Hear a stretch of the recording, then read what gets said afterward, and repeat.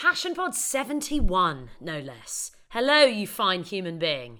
Hope you're really, really good, and thank you very much for lending us your ears. It is nothing but a pleasure. A super enthusiastic Passion Pod for you this week. If this doesn't make your imagination get excited just a little bit, just get a tiny twitch of excitement, then I'm a bit worried for your soul, because this lady sure knows how to conjure up excitement when I was chatting to her anyway. She is a children's author. Her name is Abi, and her stories, she's actually written a trilogy as her first sort of foray, although I say first. This lady ain't no stranger to rejection, but she has now got to where she is with 3 books that are stuffed full of the most amazing adventures. She actually sweetly gave me a copy, which I have not been able to put down, which is slightly embarrassing on a tube because it is a children's book. But, you know, in absence of having kids of my own, this is what I'm resorted to. That's my excuse anyway. So loads of good energy coming from this one, and loads of really good advice as well. She's been there, she's done it, and has some really kind of refreshing advice about how to approach all of these kind of things. So, Abi. You're listening to Passion Pod 71 with Abi Elphinstone. Right, Abi, children's author. Yeah. I mean, this is it's such an unusual thing. How do you, well, let's start with your books. Tell me in a nutshell what the ideas behind your books, like, you know, what the stories are. Roughly what the story is. So I've got a trilogy out, and the Dream Snatcher, the first book, is out now, and it's an adventure set in the forest with witch doctors, catapults and tree ghouls, and it follows the adventures of a Romany Gypsy girl deep in the forest as she battles against a sort of dark magic, which is a kind of witch doctor, and there's an ancient prophecy kind of read out in the oracle bones, like a bit like runes, you know, you find in. Did you ever see that film Stardust? Oh, I know exactly, yeah. And they chuck the ancient runes and a sort of special message is read out. And then the sequel, The Shadow Keeper, comes out next February. And that's still the Romany Gypsies, and it's now, they're living as outlaws in caves down by the sea. So there's smugglers and mer creatures and cliff jumps and kayaks. And the third book has no name. It is called Book 3. So I'm needing a name, and it's set up in the Northern Wilderness, which is basically my take on Scotland, where I grew up, with mountains and lochs and selkies. It just makes me want to, like, go and immerse myself in them now. Are we allowed to read them as adults? Yeah, I'm going to sign that one for you. Oh, yes. So did you have the idea for the whole trilogy then, initially? Kind of. I'd loved trilogies when I was little. I loved series. I loved Northern Lights by Philip Pullman and Subtle Knife and Amber Spyglass. And I think I wanted to write an adventure that would span different settings. And I loved writing about the forest. I think something about trees that is so magical. But after a while, I was like, I actually want the adventure to sort of grow and the story to become a bit bolder and bigger. And the books have got maps in the front of them. And I quite liked as a kid sort of following my finger along a map and then like watching the world grow. I didn't start with an idea for all 3 books in terms of plot. I just started with 3 settings. I was like, I know I want to do forest, I know I want to do sea, and I know I want to do mountains. Oh, and like then tick all the boxes. Yeah, exactly. And then put some characters and storylines in it. That's a really interesting way to approach it though, isn't it? Is that quite unusual? Yeah. Well, I don't know what sort of most authors do. I think everyone does something slightly differently. A lot of people say they start with a character, like it just arrives fully formed. I tend to start with a sort of a setting and a sort of premise, which is that I love writing about children or characters who don't live in houses. So the first trilogy is all about Romany Gypsies. The second series is going to be set in the Arctic, and I'm off to live in Greenland in an igloo next year. Oh my God, that's part of the research. Yeah. Oh that's like serious dedication. Yeah, well, it's really fun because you come back with a whole experience that makes the books, I think, a lot more real. And like any amount of sort of, I don't know, Wikipediaing can tell you that the Arctic is full of ice, I think. But when you're out there and you actually feel a sort of like shield of ice or snow on your face, or I went 2 weeks ago to Mongolia to live with the eagle hunters. Oh my God. And I'd seen that, like, Wikipedia, it said that you could, the Mongols chewed on larch sap if they were hungry, a bit like chewing gum. But then when you're out there, you actually taste the larch sap, and it's kind of like chewing on Christmas. It's so sweet. It's like cloves, and no amount of sort of Googling can tell you that. So it's quite fun to kind of go out and live the books. Oh my God, say that again. Like, have those experiences just generally, anyway. Like, yeah, and when I do loads of like festivals and talks at schools, and when you arrive with like a wolf tooth and a catapult that you've carved and sort of photos of you with a golden eagle riding into the hills. The kids It's are like kind a of... different world. I'm like, what planet is this? But it's amazing to think that it's all here, isn't it? It's just actually having the access to go out and experience it. Because people, some of the kids, they look at the photos and they think it's almost like a fantasy world. And I say, no, this is our world. And I think because of the amount of screens we've got, like, you know, with social media and looking down at Facebook and iPads and Instagram, you kind of get sucked into looking down. But then if you look up and out and you go out and have an adventure, I think there is so much magic sort of in the world and so many stories waiting to be written. And you don't have to go to Mongolia to find them. You can read your book, darling. You can read that. But you go to Scotland, I show one photo which is 10 minutes off the motorway outside London. And it's this like jungle, it looks like the Amazon. And I say to the kids, what country do you think that is? And they're all like, oh, the Amazon, you know, the rainforest. I'm like, no, it's 10 minutes off the M25.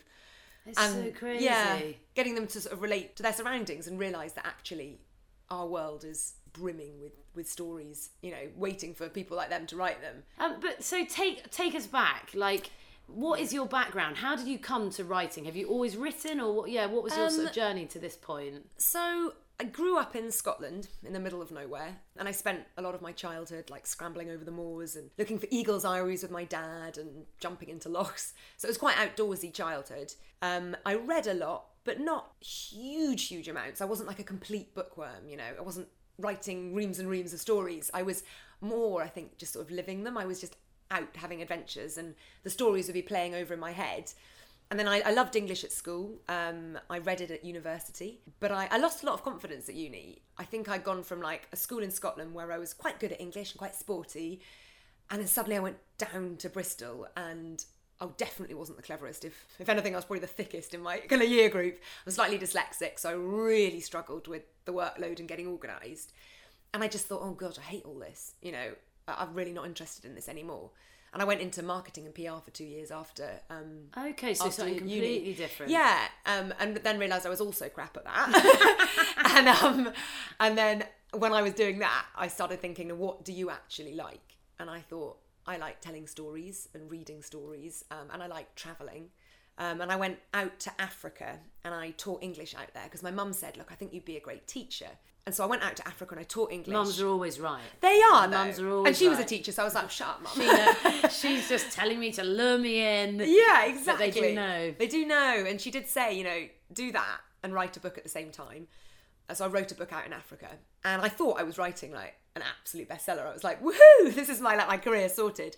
And then I went back to the UK and I submitted that book to 30 agents, literary agents, and it got rejected by every single one. But weirdly, the first agent that rejected me said, there's something about your narrative voice, like the way you tell stories, that's exciting and that you made me laugh out loud, and no one's done that for a while. And then she said, like... That's a good sign. Yeah, like little things that sort of made me think, well, okay, maybe this isn't a very good book, but maybe there's something there that I've got. And so I taught for 5 years and I wrote another 2 books. Back in England, you were teaching? Back in England, yep, came back to England. And that was a lot more hardcore in terms of teaching. I kind of finished marking at about 8 at night and then I'd write from 9 until 11 or something. Did you find you had to be really disciplined then about that? Really disciplined, and kind of, I think my book got the dregs of my creativity. Like I was so busy giving all my energy to the kids at school and trying to come up with these exciting lessons and getting the marking done and all that sort of stuff. You didn't have anything left. There wasn't much left. And so, again, the 2 books that followed got rejected and I got 96 rejections from agents in total. So hang on, you're on to the 3rd book and you're still going? Well, I wrote 3, yeah, and then was just like, right, this is ridiculous. Like, I feel, because I kept nearly getting there with the agents. They were like, there's something here, but it's not this book. So it was enough to kind of... Because I was going to say, in those situations, I'd imagine you'd also think, like... oh my God, what I'm interested in is how you continued that, how you found the energy to carry on. I think I had a lovely group of people around me. I had a really supportive boyfriend at the time and a really supportive family and close friends who were like, they didn't disparage me and they didn't sort of laugh at me. They treated it seriously, even though I don't think I did really. I was a bit sort of embarrassed about it and would sort of play it down and be like, yeah, I'm writing a book, but it's pretty bad. It's so often the case though, isn't it? Yeah, but then they kept saying keep going, and I think there was a certain level of conviction because of the positive comments, and I kept all the positive comments. I printed them out and put them in a box. Amazing. And I was like... Evidence. Evidence.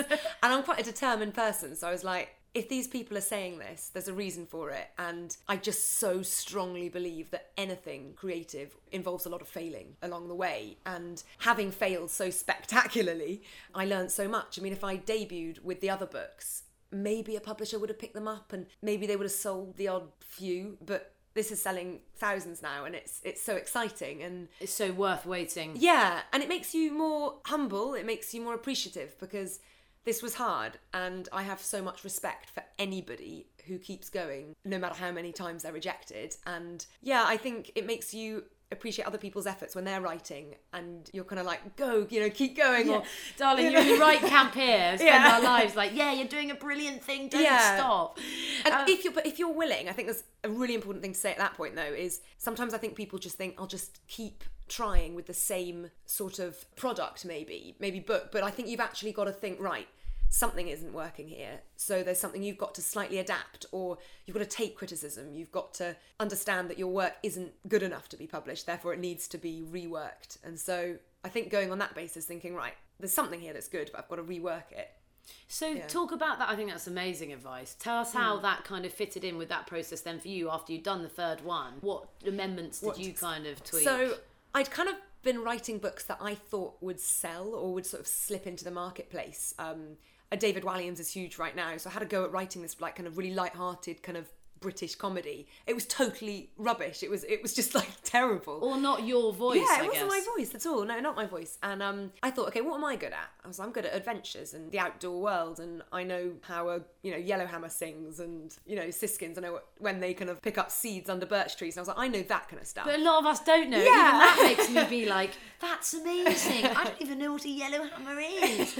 Like, but that's such a thing that you wouldn't probably sort of think is different. Yeah, exactly. Or I just more thought, unusual. Oh, no one wants that. And then I thought, actually, when I was little, all I wanted to do was live in a den in the woods. And so I was like, I'm going to write about children or characters that don't live inside. And I think that has been a real hook for kids, because nearly every single one of us have built a den outside or in a house with a 2 chairs upturned with a blanket over the top. Yeah. Knowing well, babe. It's been a while, but I remember them. You've been in one. But yeah, so I just kind of thought, I'll write a book that only I can write, and I'll just pour everything at it. So I went and met one of the last real Romany Gypsies deep in the forest in Hampshire, and I spent time carving wooden flowers and making catapults with him. And I researched it properly. I spent time with wildcats in the sanctuary in the New Forest and watched them prowl and eat and hunt. So at that time, were you still working as a teacher, or did you take more time to spend on it at that point? So I worked out that I wanted to write a book about characters outside and Romany Gypsies when I was teaching. And then I said to my head of department and my headmistress, I want to leave and write a book, and I don't feel that I can do this book unless I leave, and I just give myself some time. Brave. And they said, you're being really naive. They were like, have you really thought about this? And I was like, yes. I hadn't really, but wow. But I quit the job and I tutored for a long time, and that gave me more than enough money to support myself, and it gave me more than enough time. I sat down and I gave the story room to breathe and the characters to grow, and it worked. And I ran workshops in schools, and I still had that connection, with schools and kids, which I loved. But I mean, I take my hat off to anyone who can pour themselves into a book and teach GCSE and A-level English. That it's just so difficult, and people do it. But maybe because I'm dyslexic and I find it quite difficult when my ideas first come to me. So the plot is really tangled, and I have to spend a lot of time mapping it. Unpicking it all. Yeah. Oh, but it's so amazing thinking of that process. It's weird, isn't it? It's I have amazing. like charts all over I've got a writing shed in the garden. I say garden, but it's London. It's like a sort of square metre, but it has a desk in it, and it's just filled with like charts and... Oh, but I'd quite like to just go and sit in your writing shed. I'd just sit still and look around. We should have done the interview there. Yeah. Just sort of sat there. my new recording studio. Exactly. Darling, one thing I wouldn't mind talking about actually is, I guess what I'm always interested in with writers is how you manage to be disciplined with your time. And now obviously you're doing it full time. Yeah. But do you have any sort of like hints and tips about how you sort of approach the writing that you do? I think if you are going to write, you've got to have a sort of inbuilt sense of kind of get up and go. You've got to be self-motivated. I think self-motivated. I'm not the kind of person that would get up and watch TV all day. It's just not in my sort of DNA or whatever it is. I would feel really kind of tetchy and like bleh. But I mean, my husband gets up at 6:15 to go to work, and I just get up then with him because well done. But if I don't, the books don't get written, and nothing happens. And I think with writing a book, the more you put in directly, the more you get out. So if I get up and write for a whole day, then I know that, and let's say there's an hour spare in the afternoon, then I can maybe send some emails off to booksellers or whoever, or set up some events. And the more you do, the more, I guess, books you sell, but everything turns more. So when you're self-employed, you kind of think, well, if I don't get up, then whatever. I mean, I don't think you need to get up at 6:15, but I just seem to be so busy that I have to. But so much to do. And also it's it's a routine. It kind of gets you into a kind of rhythm. Yeah. And you've got to I guess, spending time on your own, because I do. My husband's a real people person. He loves having people around the whole time. But I'm quite happy just chilling out in my house and writing, and it doesn't bother me that I'm having lunch alone. Sometimes I'll get to the end of a sort of week and think, I haven't seen anyone.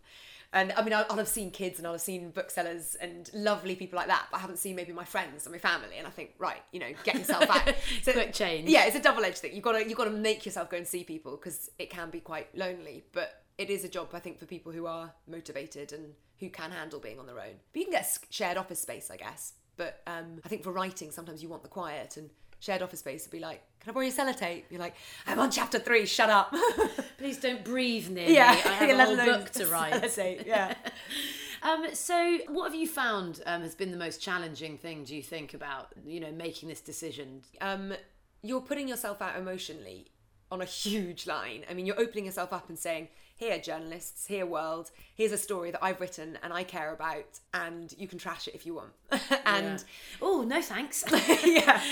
So really tough. It's scary, and you have days where you think, I'm awful, I can't string a sentence together and the words don't come. But then you have days where you're typing so fast that you can't keep up, and it's about remaining level-headed and keeping a sense of perspective and keeping your original dream in sight. So I have to remind myself that my dream was to get a book published. I know, and here we are sitting with your book published and your second, what's it called, draft copy? Yeah, the proof copy has just come through. Even I find this exciting, sitting here with you and seeing your name on it. It's weird, yeah. But you have to remind yourself that that's what you set out to do, because your goalposts change and you start thinking, I want to be listed for some mega award that I never even knew existed before I wrote this. That stuff is all secondary. What is important is that you set out to write a story, and that story's in a bookshop now. And that's really cool. It's really, really cool. Thinking back, doing all the things that I did, all the career routes, the PR, the school, whatever.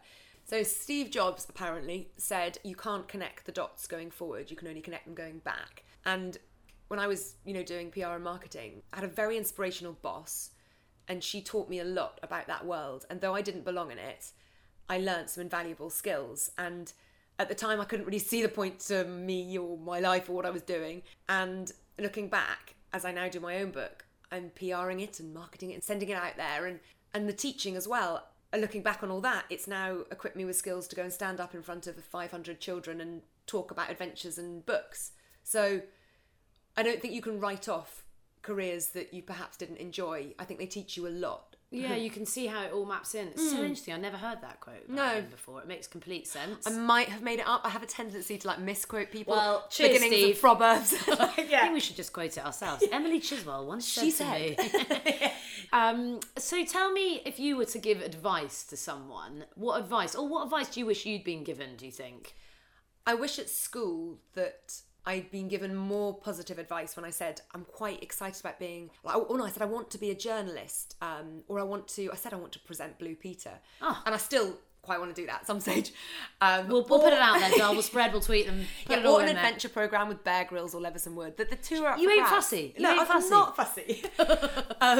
But I wish I'd been told go for it early on, and not, the teachers said, oh, it's very competitive, it's not much money in that. I was like, well, there wasn't much money in PR, and I did that, and it was stressful, and I didn't enjoy it. So I wish I'd been told early on at school, go for things. And the advice I'd give is that if you do have a small shred of conviction inside you that you could be good at something, then adjust your skill set if it's not quite working, and sort of make yourself follow through with it. You can earn money other ways that aren't sort of regimented kind of agreed courses. You can tutor, run workshops, whatever. And it is possible, I think, to do it.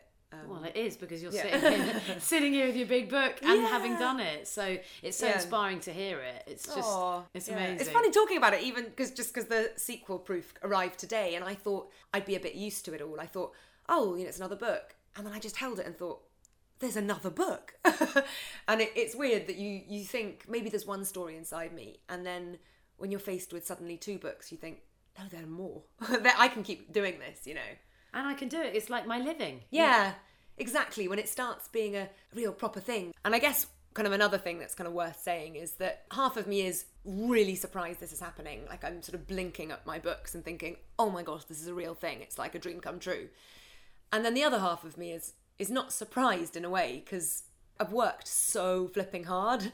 So I kind of think that if you do work hard, then you are owed something, and that hopefully it will come round. So a lot of people, I think with children's books, it's this sort of fairy tale story, and that, oh, how lovely, everything worked out, but it won't happen for me. But it was really bleak during the rejections, and it's still sometimes really tough. And, I'm going all around the country to loads and loads of different places the whole time, sometimes free of charge, sometimes charging, and it's very, very tiring. You have to summon up so much energy to promote the books and to get children, more importantly, get children enthused in writing. So I think, it is like a dream come true, but it's a hard-won dream, and I think that's important for people starting out to do their own thing to hear. Definitely, and realise that it's not just something that, it's not that just waltzed on into. There's another really good quote, who I'm going to misquote by whoever it is. So Leonardo da Vinci, not Leonardo DiCaprio, as I quoted him in another interview recently. Oh, babes, that's much more fun. Yeah. No, Leonardo da Vinci said, rarely do people of accomplishment sit back and let things happen to them. They go out and happen to things. So I kind of have this motto in myself. It's like, go happen. And then things happen, but you have to instigate them in the first place. You've been listening to Passion Pod 71 with Abi Elphinstone. There's some good nuggets in there, aren't there? Thank you very much, Abi, for lending us those nuggets. We will be sharing them on our Twitter, by the way, at PassionPods. We tweet a bit of a nugget from each of our podcasts so that you have a dollop of advice on your Twitter feed every day, at least one. So make sure you're following us on that. And if you like this and you fancy a few more of them, we're on iTunes. Get on there, subscribe, leave us a review if you fancy as well. We'll be super grateful. Also, while we're talking about all of that kind of jazz, if you haven't signed up for our newsletter, we do a monthly newsletter once a month, unsurprisingly, where we just summarise all the ones that we've done in the month. And so if you fancy getting involved in that, head to our website, passionpods.co.uk, little bar, you just sign up to the newsletter. It ain't complicated. Next week, I can't believe I'm actually going to be making this happen because it has been so long in the pipeline. I am talking to a sportswear designer. Really, really excited about chatting to her. So keep your ears peeled for that next week. In the meantime, have a fantabulous one. Look forward to catching up then.